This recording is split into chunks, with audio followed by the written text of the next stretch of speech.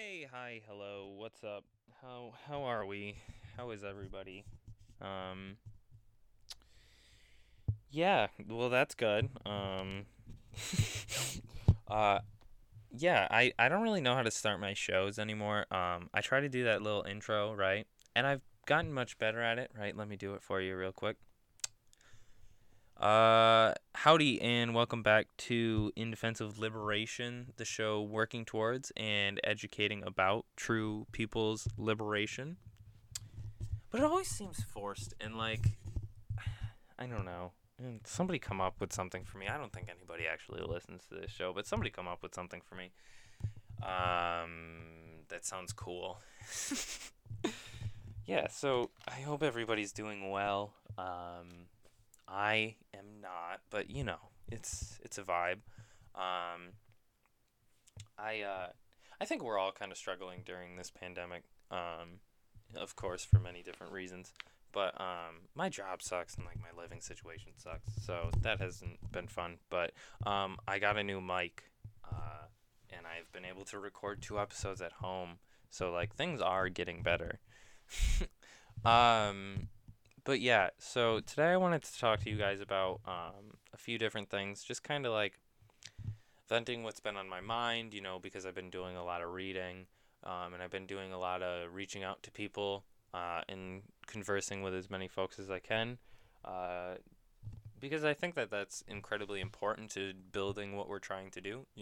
Uh, true people's liberation, socialist revolution requires people, right? And not for nothing, we also what we're advocating for is love, is solidarity, right? Is like helping people. And so in order to help people, we have to know people, we have to talk to people, we have to know what their needs are, right? Um, the intention should never be to be some kind of white savior type that goes, okay, we have a solution and here's the solution. And then, try expect that you're going to be able to walk to, say, I don't know, wherever in some city that has homeless problems and just look at the city and go, okay, I have a solution. Like, no, you have to talk to the people, you have to understand the history, you have to really get the context, right? um, and so our philosophy is one that is based on community, is one based on society, and one based on people. Or at least my philosophy is, and I believe that that should be the philosophy of the left, because I think that if we're working towards anything else, we're um, betraying the goal, right? Um, but there's a lot of people's movements that are being waged all over the world. In Haiti right now, shout out Haiti. They got a big thing going on there, which I don't know much about, so I'm not going to pretend like I do. Um, but there's movements all over the world. There's the movement in the Philippines that have been going on for years, Hong Kong, um, in South America. You got Bolivia, you got Venezuela, you got Nicaragua, like all these countries that are suffering awful oppression but are fighting and resisting against that oppression, and winning in a lot of cases, right? And that is incredible. So I think that I had a conversation with my grandma, and I actually really love talking to my grandma. If y'all don't, figure that out, because like grandmas are tight, and like I'm not trying to press you or anything like that, but like my grandma is tight. And yo, if you want to hit up my grandma, like I'm sure that she'd love to talk to you.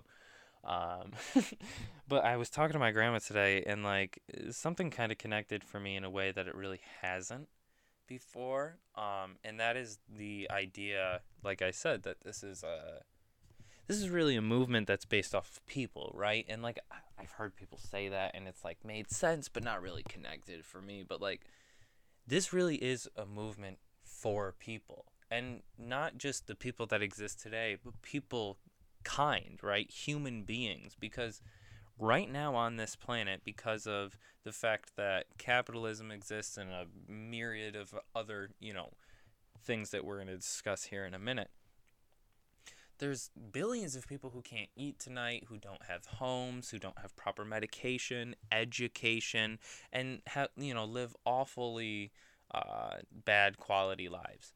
And that's incredibly, incredibly awful. But it's also easily solved.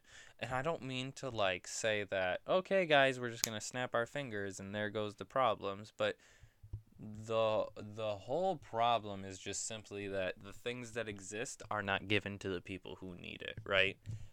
Because in a lot of places like America, we exist among abundance, right? We throw away $550 billion worth of food every single year. We have houses that sit empty, office buildings that sit empty, while 500,000 some odd people lay on the side of the road and die right now in Texas because of the weather conditions, you know? And that's just simply because of their economic status in this country. Simply put, people die because they don't have money. And that is our ridiculous. It's a stupid thing. It's fucking stupid. It really is. Because it makes no sense. There is no reason why that should be other than the fact that it is, you know? And we can talk about the history, and we're going to, and we have before, and that's kind of the whole point of this podcast, right? But like, because some people don't have some stupid piece of paper in their pocket, they don't get to eat tonight. How the hell is anybody supporting something like that? That to me is ridiculous, right? So I had that conversation with my grandma, and then on top of that, I've also just been thinking, like I said, about the fact that we got to start reaching out to one another and we got to start building solidarity. And I think that it's truly, and we're gonna dive deeper into this here, so don't get too upset. But I really think that it's time that we stop dedicating so much time to trying to create eligible political participants, because right now there are active forms of dual power being built that are proving to be far more helpful and far more useful to actually solving the problems that capitalism is creating than participating in any kind of electoralism is. And I think that there is some use to electoralism, but like I said, we're going to get into that. And then the last thing that I really wanted to talk about, I ought to fucking write that down because I already don't know what I'm supposed to be talking about. Hold up here. So, and just kind of the last thing I really wanted to talk about is the fact that, like, what we're working towards is an incredible process, right? What we're talking about is completely upheaving the very fabric of the reality that the world exists in, capitalism. And because of that, there's a process and a progression that happens. And if you do not understand, theory, for whatever reason, that's what I want this podcast to kind of be about, and dedicated towards, understanding these things a little bit deeper. That progression is not going to come, like I said earlier, at the snap of a finger. And so there's a lot of organizations that have it in their mind because they just read, the manifesto for the first time, that, like, we gotta build up our cadre, and then we gotta just fucking go at it. And, like, that's not gonna help anyone either, right? And so, like, we're going to talk a little bit about opportunism. We're going to talk a little bit about accelerationism. And we're going to talk about the importance of theory. And I know that to some that might come as an annoyance, because there's a lot of those folks online who are like, if you don't read theory, then you're not a true leftist. And that's not what we're talking about. But we're going to talk about why theory exists, why it's important to read, and what answers it can give us, and why people read it in the first place. Why do people read texts that were written 150 years ago by some, white folks? So, first and foremost, let's talk about, the conversation that I had with my grandma, like I said, and how this is a movement of people, right? All across the country right now. So I live in America. For those of you who don't know, you might be tuning in for the first time. Shout out to you. Thanks for listening. I didn't really do an intro like I normally do, but, hopefully you enjoy the show so far. There's so many people across this country right now that are suffering worse than they ever have before. Something that I read recently was A People's History of the United States, and it really brought this attention to this class that Howard Zinn refers to as the Guards, right? So there has always been this class in American society, and in most settler colonial societies, that has been placed just above the lowest class as kind of a mediator between the ruling class and the working class. We know that as the middle class, but that doesn't really quite sum up what that is, right? Because, for example, in America, in the early colonial settler days, you had a man by the name of Nathaniel Bacon. You folks might know that name from Bacon's Rebellion. Quick summation: Bacon came from England. He was a descendant of Sir Francis Bacon, so he was quite wealthy. He came to America with 2 plantations already in his ownership because he got into a fight with his father-in-law. God, what a relatable thing, right? So we just go to America and own 2 plantations. Well, then he found out that he wasn't allowed to go any further west. He wasn't allowed to go into the what was called back then Indian country, right? Actually, I don't even know if it was referred to as Indian country back then, but that's something that I'm still learning, so I apologize if that was incorrect. But like, he wanted to continue expanding, and a lot of settlers at that time were facing a lot of frustrations towards the British crown because they weren't able to, settle any further west. And now there were so many people living in these small settlements, the most of whom were extremely poor, without jobs, without any kind of support for themselves, and so they were just living in awful, awful conditions on top of one another. And so they obviously wanted space for themselves, and they weren't allowed to do so. So in the Virginia colony, the governor was William Berkeley. And William Berkeley and Nathaniel Bacon got into it because Nathaniel Bacon recognized that the wealth that Berkeley held was representative of Great Britain at the time, and the former, ruling class, and the oppression of the settlers who wanted to further expand west. Boo-hoo, whatever. We're not going to get into that, but so he took the anger that existed in those people and he centered it on his enemy, William Berkeley, and subsequently the British Crown. And that is kind of the story of America. That's actually exactly how this country came to be. If you read A People's History of the United States, you will learn that the majority of people who fought in the Revolutionary War obviously had no staked interest in the Revolutionary War because their actual oppressors were the wealthy class in American colonies who owned everything, who owned all the power, owned all the wealth, all the land, and then created awful living conditions for the majority of people. That wasn't because of the British Crown. That was because of the people who were directly doing that to them right then and there.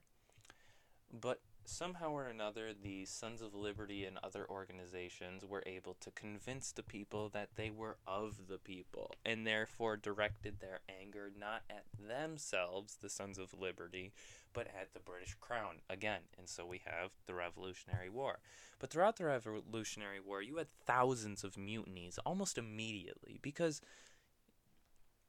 And then, not just mutinies, you had soldiers who maybe would come back from war and they were promised land or money or whatever and never received those things. And so this is the beginning story of America. And it shows that the majority of people who have existed in this country have always been oppressed. And that is the class society that's the rule, right? You have the rule of the few over the many. And that is precisely what is existing in America and has existed since the first day. Initially it was the indigenous folks who were the lowest class. But then when they started, having to form, and that's a whole that's a whole thing. I probably shouldn't have started with that because there's a lot of context to this next thing. But then it was the lowest class of, white settlers in a lot of ways, because in some ways, native folks and white settlers, because settlers massacred people and then pushed them out of those lands, to some extent they lived separately, with many interactions, most of which were settlers killing native people, taking their land, raping their women, and doing absolutely awful things. But at this point in time, the American society in the colonies didn't really write in the indigenous people as people at all. So they weren't even a class, right? And we see that still today bleeding in. And then a new version of that, which would become the lowest class, but wasn't even like reserved a spot as any class in the society, was enslaved Africans. And so you have a new, rather than giving the majority of people what they wanted, right? The poor folks who were there, who needed land, who needed food, who needed, whatever. Rather than giving that to the majority of people, they gave that to some, and then they carved out underneath the rest a spot for a new lowest class. And eventually, over time, those classes bleed into one another. We if you read Marx, you know that eventually, over time, members of the bourgeoisie are thrown into the proletariat. And time again, the working class builds. The reserve army of the working class builds. And this has been true since day one of what we now call America.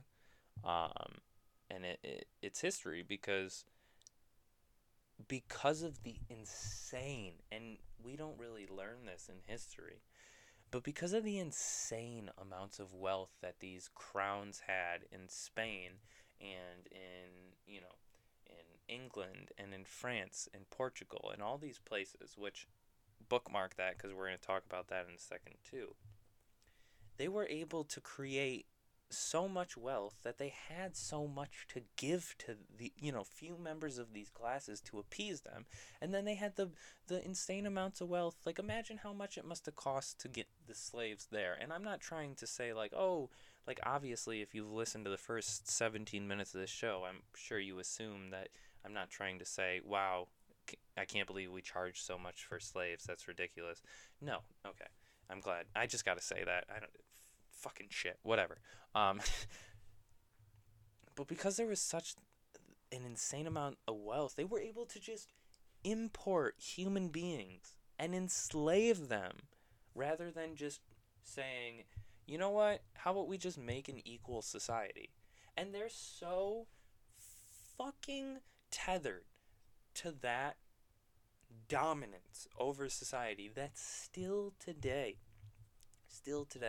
with 73% of Americans living in economic situations that put them in positions where one missed paycheck, one emergency, say $400 bill, it will take their entire home, it will take their entire savings, they'll probably have to go into debt. That's 73% of Americans. 280 million people. Okay. So, as this is true, we also know that this majority is growing, and that's precisely what Howard Zinn talks about in chapter 23 of his book, The Coming Revolt of the Guards. Basically, today in America, unlike any other time before, this middle class that has always been above the lower class is becoming the lower class, because they're bleeding into one another, because the distinction between rich and poor is so big. The gap between, having the money to survive and needing to work in order to earn the money to survive. The distinction between those two classes is in the billions, because there's millionaires who still, to some extent, have to work to keep up that millions, right? Because the market and the economy as it goes, fewer and fewer hands are truly in control. There might be others who have their own little, fiefdom, their little kingdom. Oh, it's almost like this is all the same. Um, I don't know, Big Lots, right? But Big Lots isn't the big player. And that also it's crucial to know that also, little historical fact that Eduardo Galeano and Howard Zinn both pointed out to me, it really truly wasn't these crowns that had the money. It was the loans that they were receiving that gave them the money. The fact that the Spanish crown, the English crown, the French crown at that time wasn't even the highest class should really get us to understand truly how insanely wealthy and insanely powerful these very few people are that we're talking about, right? Like we can't even conceive of it in any kind of way that would really contextualize it. But because of that, there are so many human beings. There's so much of humanity that is without, that goes without being able to provide for themselves their basic human needs. And that's traumatizing, that is deadly, that is also agitational, and creates the material conditions for revolution. If you look at the transition from absolutism into, oh geez, the word is escaping me now. Prior to capitalism, you have, it's with all the kings and kingdoms. Come on, Josh, you use the word all the time. What's the word? We're going to pause the show and try to figure that out. I'm not going to cut this out. Hey guys, so I'm back, and if you didn't know, the word is feudalism. So if you look at the transition from absolutism to feudalism, which, and I might be speaking ignorantly here, but I believe are two distinct, different historical times. Because feudalism, the difference being that you had little fiefdoms, little kingdoms, and shit like that. But I mean, not for nothing, that might be just the same as like having the big banks that own all the little corporations and shit like that. And that is kind of the metaphor I made earlier. So maybe all of this is wrong, but let's talk about that instead. Feudalism to capitalism, right? You had the majority of the population in the society who was not benefiting from, who was not able to support themselves within the systems, institutions, and structures of society that existed at the time. And so, because the material conditions developed to a point where the majority of people could not provide for themselves, something needed to change. And one way or another, across the world, it happened many different ways in many different places, the world changed. Well, we're at that precipice again, right? Where the majority of people do not get their material needs as a human being met on a day-to-day basis. Not just in this country, across the world, the majority of people, billions of people, do not eat as much as they should or at all, do not have homes as often as they should or at all, do not get the medical care, education, and things that do exist in abundance across the world as they deserve and as a dignified human being should have, right? But that kind of comes into discussing our philosophy, what capitalism's philosophy is. Capitalism's philosophy is profit over people. And if you can deny that, then you're not really paying attention to what's happening, because it is distinctly characteristic of capitalism to put profits over people. Look at our healthcare system. Look at our immigration system. Look at our military. Look at everything that exists within our current society, both in America and across the globe, and how much of that exists to make a profit. And now, because you have that massively foundational structure that is based off of profit, there is a subdivision within society, or I should say a division, not a subdivision, wrong word.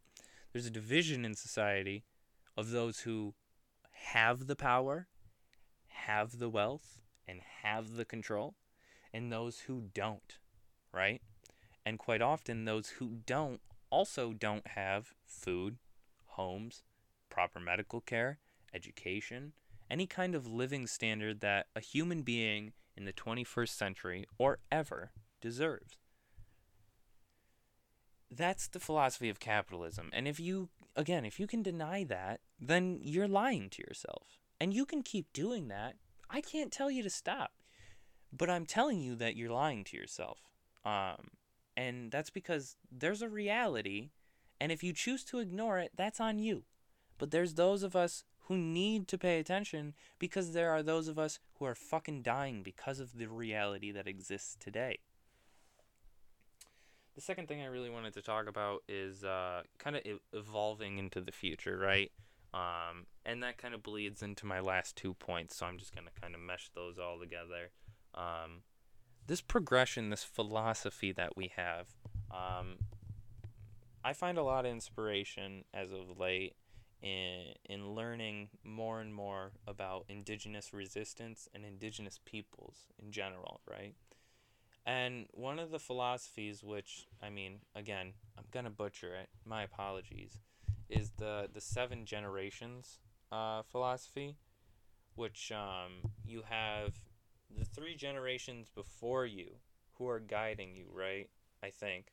And then you have your current generation, which is building the world that is supposed to be able to support those 3 generations ahead of you. And it's quite insane to think that this world might not even be good for another generation. That this earth might truly be at a point where this is the last real chance of survival. But that should also inspire in us a fire to fight like it truly is the end of the world. Because for millions, if not billions of people across the world today, it is the end of the world every day. They are dying because they do not have food, they do not have housing, all the things that we constantly hit on. And so I think that's something that we here in America are doing that is just truly ignoring that reality and is truly tossing aside the needs of millions, is trying to participate in politics. Now, this is a point where I probably separate from a lot of people, and I surely understand the usefulness of politics and the recognition that the only way that we get what we want is political domination, is the dictatorship of the proletariat. I'm well aware of this. But as it stands right now, I think that the focus that, quote unquote, we as the left, which is a very awful phrase that I should probably stop using, but we need to stop trying to build, political participants, because not for nothing, as if you look at Bernie Sanders, AOC, and what they have to do to just get those positions in power, first and foremost, they have to really cave on a majority of their morals. They have to participate in the very systems which they are working, or supposedly say they are working, to disband. And in a lot of ways, that feeds and festers into opportunism, and that is precisely what those people are. They are opportunists. Because I'll sit there and clap for every speech that AOC and Bernie Sanders gives that calls into question the problems that American society has created. But what I will not stand by is their actions after that, because in a lot of ways, these people are able to appeal to the rhetoric of socialism, appeal to the rhetoric of the people, but take no concrete steps to truly show that that is their objective. And there is historical evidence to show that this is not new. If you read Lenin, then you know about Kautsky and Plekhanov and all the different social democrats who constantly did this very same thing, who transfigured, I don't know if that's the right word, but who completely manipulated Marxism into something that it wasn't, and able to appease the masses and also hold on to the system as it existed. Um, and that happened during Marx and Engels' time, too. That's what anti-Düring was. That's what socialism, utopian, and scientific was. Those were letters to people. That's what the Critique of the Gotha program was, the Letter to Babel were. They were calling into question the opportunism of the parties and the people who called themselves socialists, called themselves Marxists, and who called themselves communists, because as I say all the time, there's a way that you can solve these problems that gets to the root of the problem, and there's a way that you can solve these problems that simply alleviates the symptoms. Opportunism is alleviating the symptoms, and even if we say that our objective is destroying the root, if we're not taking concrete steps to kill that root, then it doesn't fucking matter what we say, okay? So I think that we spend way too much time not only cheering on those who already exist in these positions of power, but trying to put more people in those positions of power. Now, here is where I will say it is incredibly important that we do have those people in those positions of power, because that is an avenue for change. And so we should not just simply say, okay, that's it, no more electoralism. No. But the majority of our time, the majority of our efforts, the majority of our solutions should not come from a system which, in its very foundation, as we've already talked about, has no interest in helping people. The system that exists, we've talked about this in past episodes, right? But Lenin talks about it in The State and Revolution.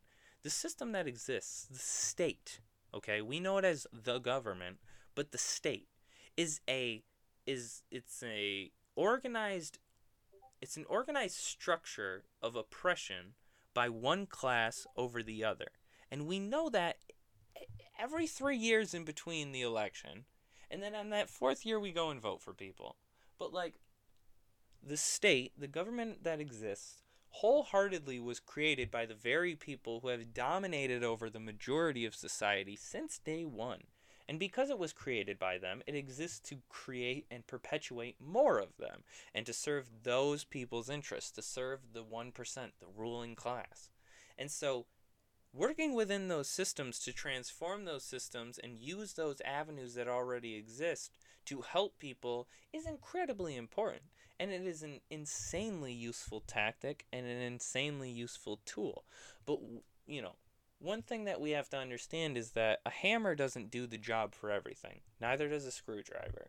And I've done some work where I've not taken that advice, and I stand by that work. But no, for real though, like there's problems that cannot be solved by electoralism. There are problems that cannot be solved by simply trying to participate in and become a part of the ruling class.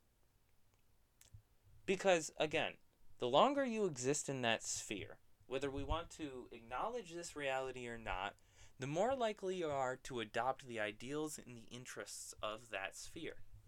That's just normal.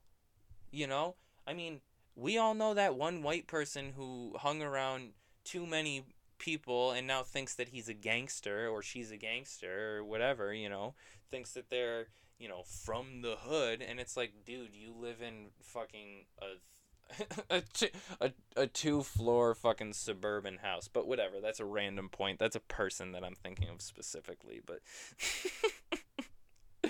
but that's real. Like, people are influenced by their environment. That's how we all got to be who we are today. So it's only natural to expect that then you participate in those systems, you become a part of that class. That's just how that goes. And so that's how opportunism festers. But if we recognize that, then we have to recognize the opposite of that, which is, okay, what do we do now then? And so I think something that I've been talking about a lot with my friends and my grandma, of course, is dual power. And I've found that a lot of people don't really know what that term means. And I didn't know what that term meant maybe a month ago. So here's my best effort to try to explain what dual power means. So a very good example to look at is breakfast and lunch programs in this country. So for a lot of us, the way that we ate every single day was school, right? You go to school early in the morning and you go sit in the cafeteria and you get your breakfast, and then at lunch you get lunch, right? And that was free for a lot of us because that's how we needed it. because it's ridiculous to expect that any child or any child's family should be, doling out that kind of money just to feed people. Like, you have the food, give it to the kids. But whatever. Topic for another day.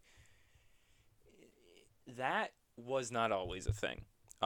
In the 60s and 70s, the Black Panther Party, and it's especially credited to the Chicago Black Panther Party and Fred Hampton, created breakfast programs that provided food to inner city children who otherwise would not eat before school, right? Whether they couldn't afford it, their parents weren't around because they were at work, or whatever reason, it didn't matter. That breakfast program existed for the sole purpose of feeding children. There was no profit being made for the sake of profit. The money that was being made was then being turned around and being spent on food, on facilities, and on providing the very need that those children had, which was hunger. They provided food to feed children. Nixon or Reagan, they're the same person. They're all the same person. One of them didn't like that. And as we know, they really didn't like that. Counter-Intel-Pro, Chicago PD killed Fred Hampton, hold him responsible. Okay, that's real. But what is also real is the reason why the breakfast programs exist in public schools today is because the Black Panther Party showed that without the need of the state, without the help of the state, people were able to help people. That's dual power. Eventually, there's going to come a time where the state offers no solutions to the problems that we have. Because, simply put, it will descend into fascism. That's the path we're on. History just proves that, right? But because of that, there's going to be, and we already know this to be true, there is very few avenues and paths that you can take with electoralism and the state that are going to not just help people. Because I think there's a lot of times that we confuse helping people for solving problems. There are zero state solutions for solving homelessness, for solving mass hunger, for solving mass joblessness, because those three things create the very conditions that allowed those who are in the state to become members of the ruling class. And so why would they destroy the very conditions that make them the ruling class? And so there's zero solutions within the state to solve these problems, to eliminate these problems. And so what dual power does is show people, and not only does it show people that this is true, that dual power can defeat these problems in a way that the state cannot, just simply cannot, has built into itself, it cannot. But it also provides those needs. The breakfast program showed people in Chicago that they can demand more. They can fight for themselves. They can build avenues and things for themselves that help themselves. But it also did that. And so that's the importance of dual power. And that's something that I've spent a lot of time talking about and thinking about lately. And I thought it was important to bring up in this subject because we talked about opportunism, but another thing that's kind of frequent on the left is what we know as accelerationism. This idea that the only thing that's going to bring class consciousness is the destruction of material conditions, the worsening of material conditions, and the suffering of millions of people. And as true as that might be empirically, is that what we want? Do we want just millions of people, billions of people to die so that we can expand class consciousness? No. But it is a possibility, and it is something that's going to happen. So, all in all, my final thing that I wanted to talk about is the importance of theory. And this is kind of a very, murky water to dive into. But it's something that I've found incredibly important in my own life, and so I'd like to share that. In the last 6 months, I have spent probably the majority of my time reading. A lot of different things, whether it's what we might all refer to as theory, Marxists, Leninist texts, but also things like Our History is the Future by Nick Estes, Viverimos, which I butchered, which is by a bunch of different people, which talks about the results of the Venezuelan sanctions and the destruction and death that it is causing. I think it's a compilation of a bunch of different essays and articles and stuff. It's a very great book, but a lot of different things I've read. And I think that I've grown more in the last 6 months than I could have grown in the next 20 years. Um, Not necessarily just because of reading, but because of what that reading has forced me to think about. In America today, there's a lot of solutions that are presented that do not solve the problems. Medicare for all does not solve the healthcare problem in the United States. A lot of government solutions for problems is just simply creating new government agencies, basically what we say as throwing money at problems. And they're not getting to the root of the problem, because the root of the problem can only be solved by those who have suffered from those problems. We have to start recognizing that theory is a synthesis of the path that we can take to doing just that. And I know a lot of people might disagree with me, but I would put forward two things. First and foremost, before you disagree with me, read some theory. Because I would have disagreed with me 6 months ago. I hated fucking people who said read theory because I hate reading. It's incredibly important, and it's the only way that I think that we will be able to do anything in this country that helps anyone. And the second thing I want to say is that, again, there's ways to solve problems and there's ways that alleviate symptoms. There's been revolutions all over the world since the first day human beings ever existed. A lot of those revolutions have not solved the problems that still today face society. There have been revolutions that have. The Cuban Revolution, the Russian Revolution, the Chinese Revolution. And I'm not talking about the Russian state now, the Chinese state now, or the Cuban state now. I am talking about those revolutions. They created governments. They created culture. They created philosophy, and they created a recognition of the reality of society. Because I think a lot of times we think of the world we live in as this abstract thing, but it's been created, it's been molded, and we can be those creators and molders, right?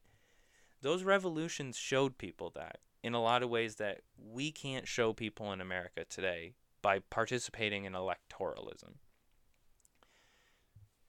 Those revolutions at those times have historically led to many other people's movements, revolutions, protracted people's wars, insurrections, whatever you want to call it, that have changed material conditions, that have improved people's lives.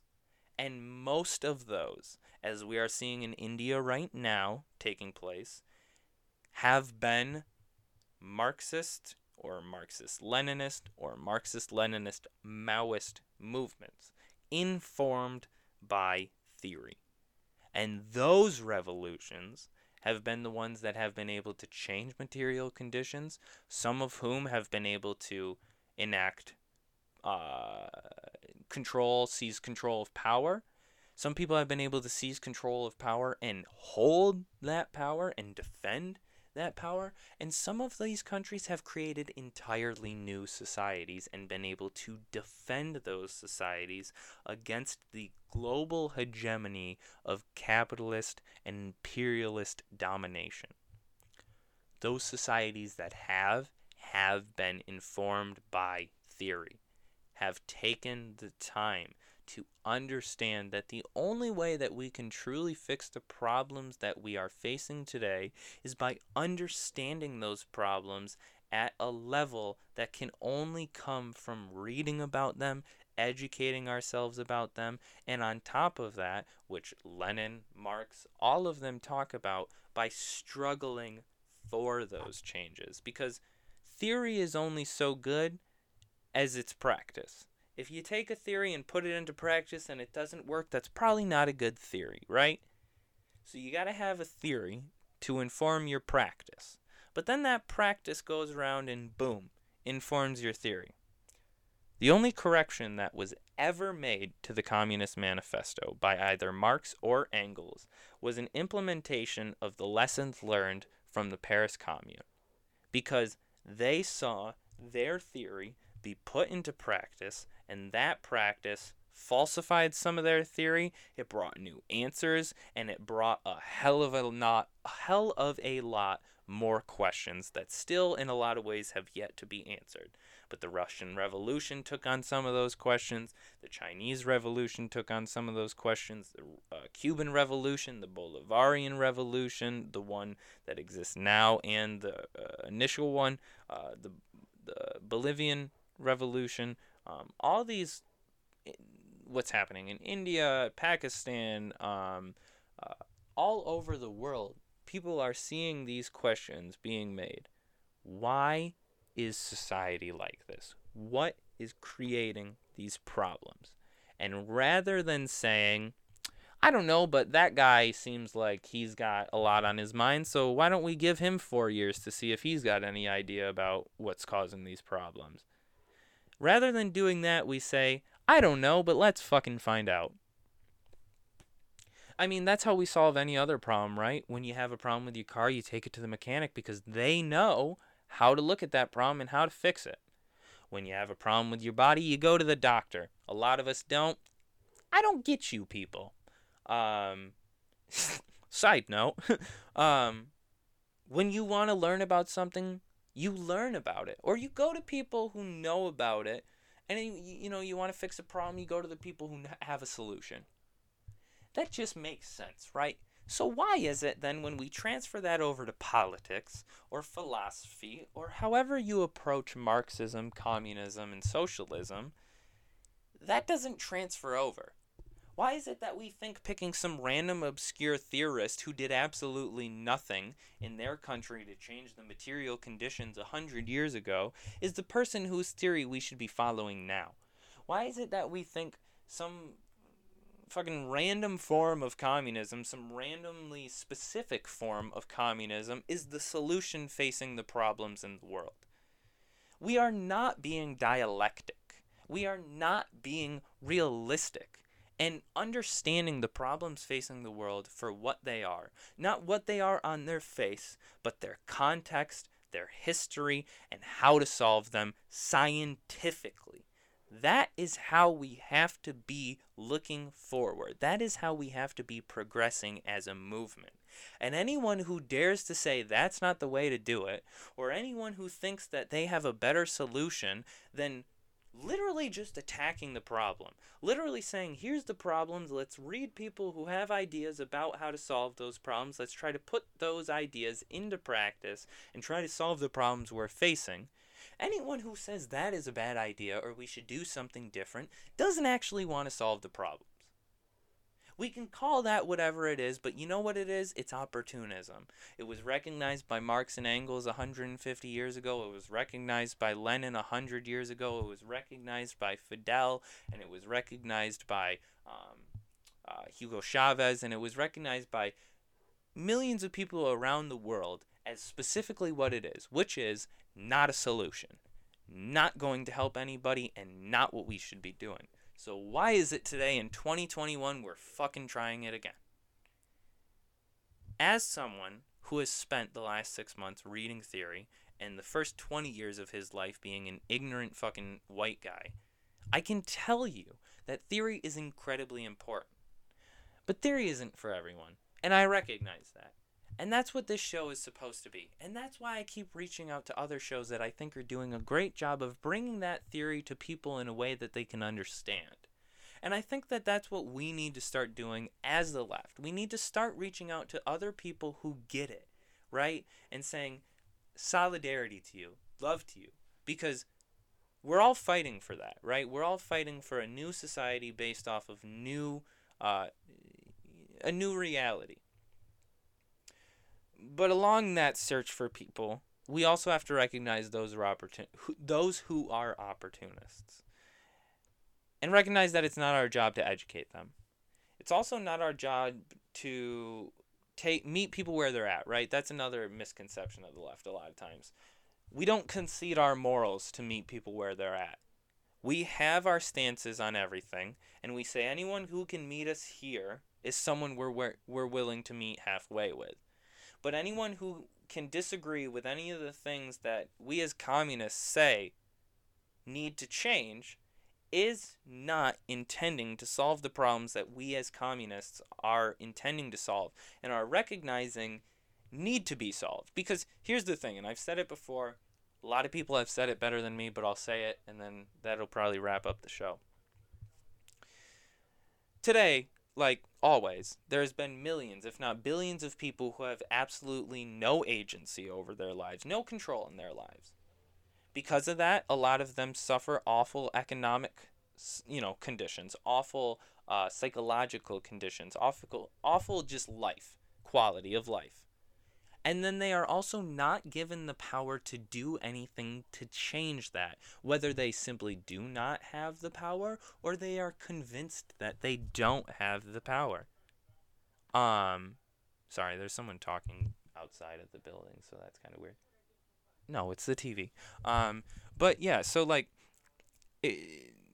all of that exists, and like we have to recognize that there are ways to solve the problems that are facing the world: the mass homelessness, the mass starvation, the mass hunger, or that mass starvation, mass hunger, same thing, but that are killing billions of people across the world. There's a way to solve those problems, and there's a way that mitigates the symptoms and perpetuates the very causes of those problems into the future and allows it to continue.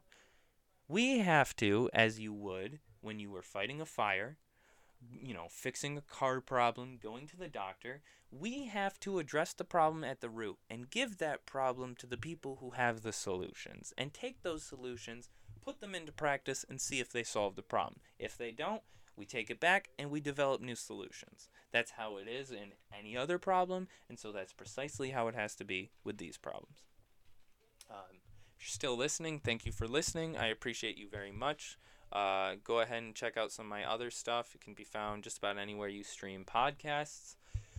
If you like this, but you'd like something in a written form, I have a blog that you can find at forliberation.wix site, wixsite.com/website. You can also find me on social media at Instagram, TikTok, Twitter, Facebook at In Defense of Liberation. And if for any reason you want to reach out to me, for, literally whatever reason you want to reach out to me, you can reach out to me at annoyingquestionboy, spelled just like that, no caps, no spaces, at gmail.com.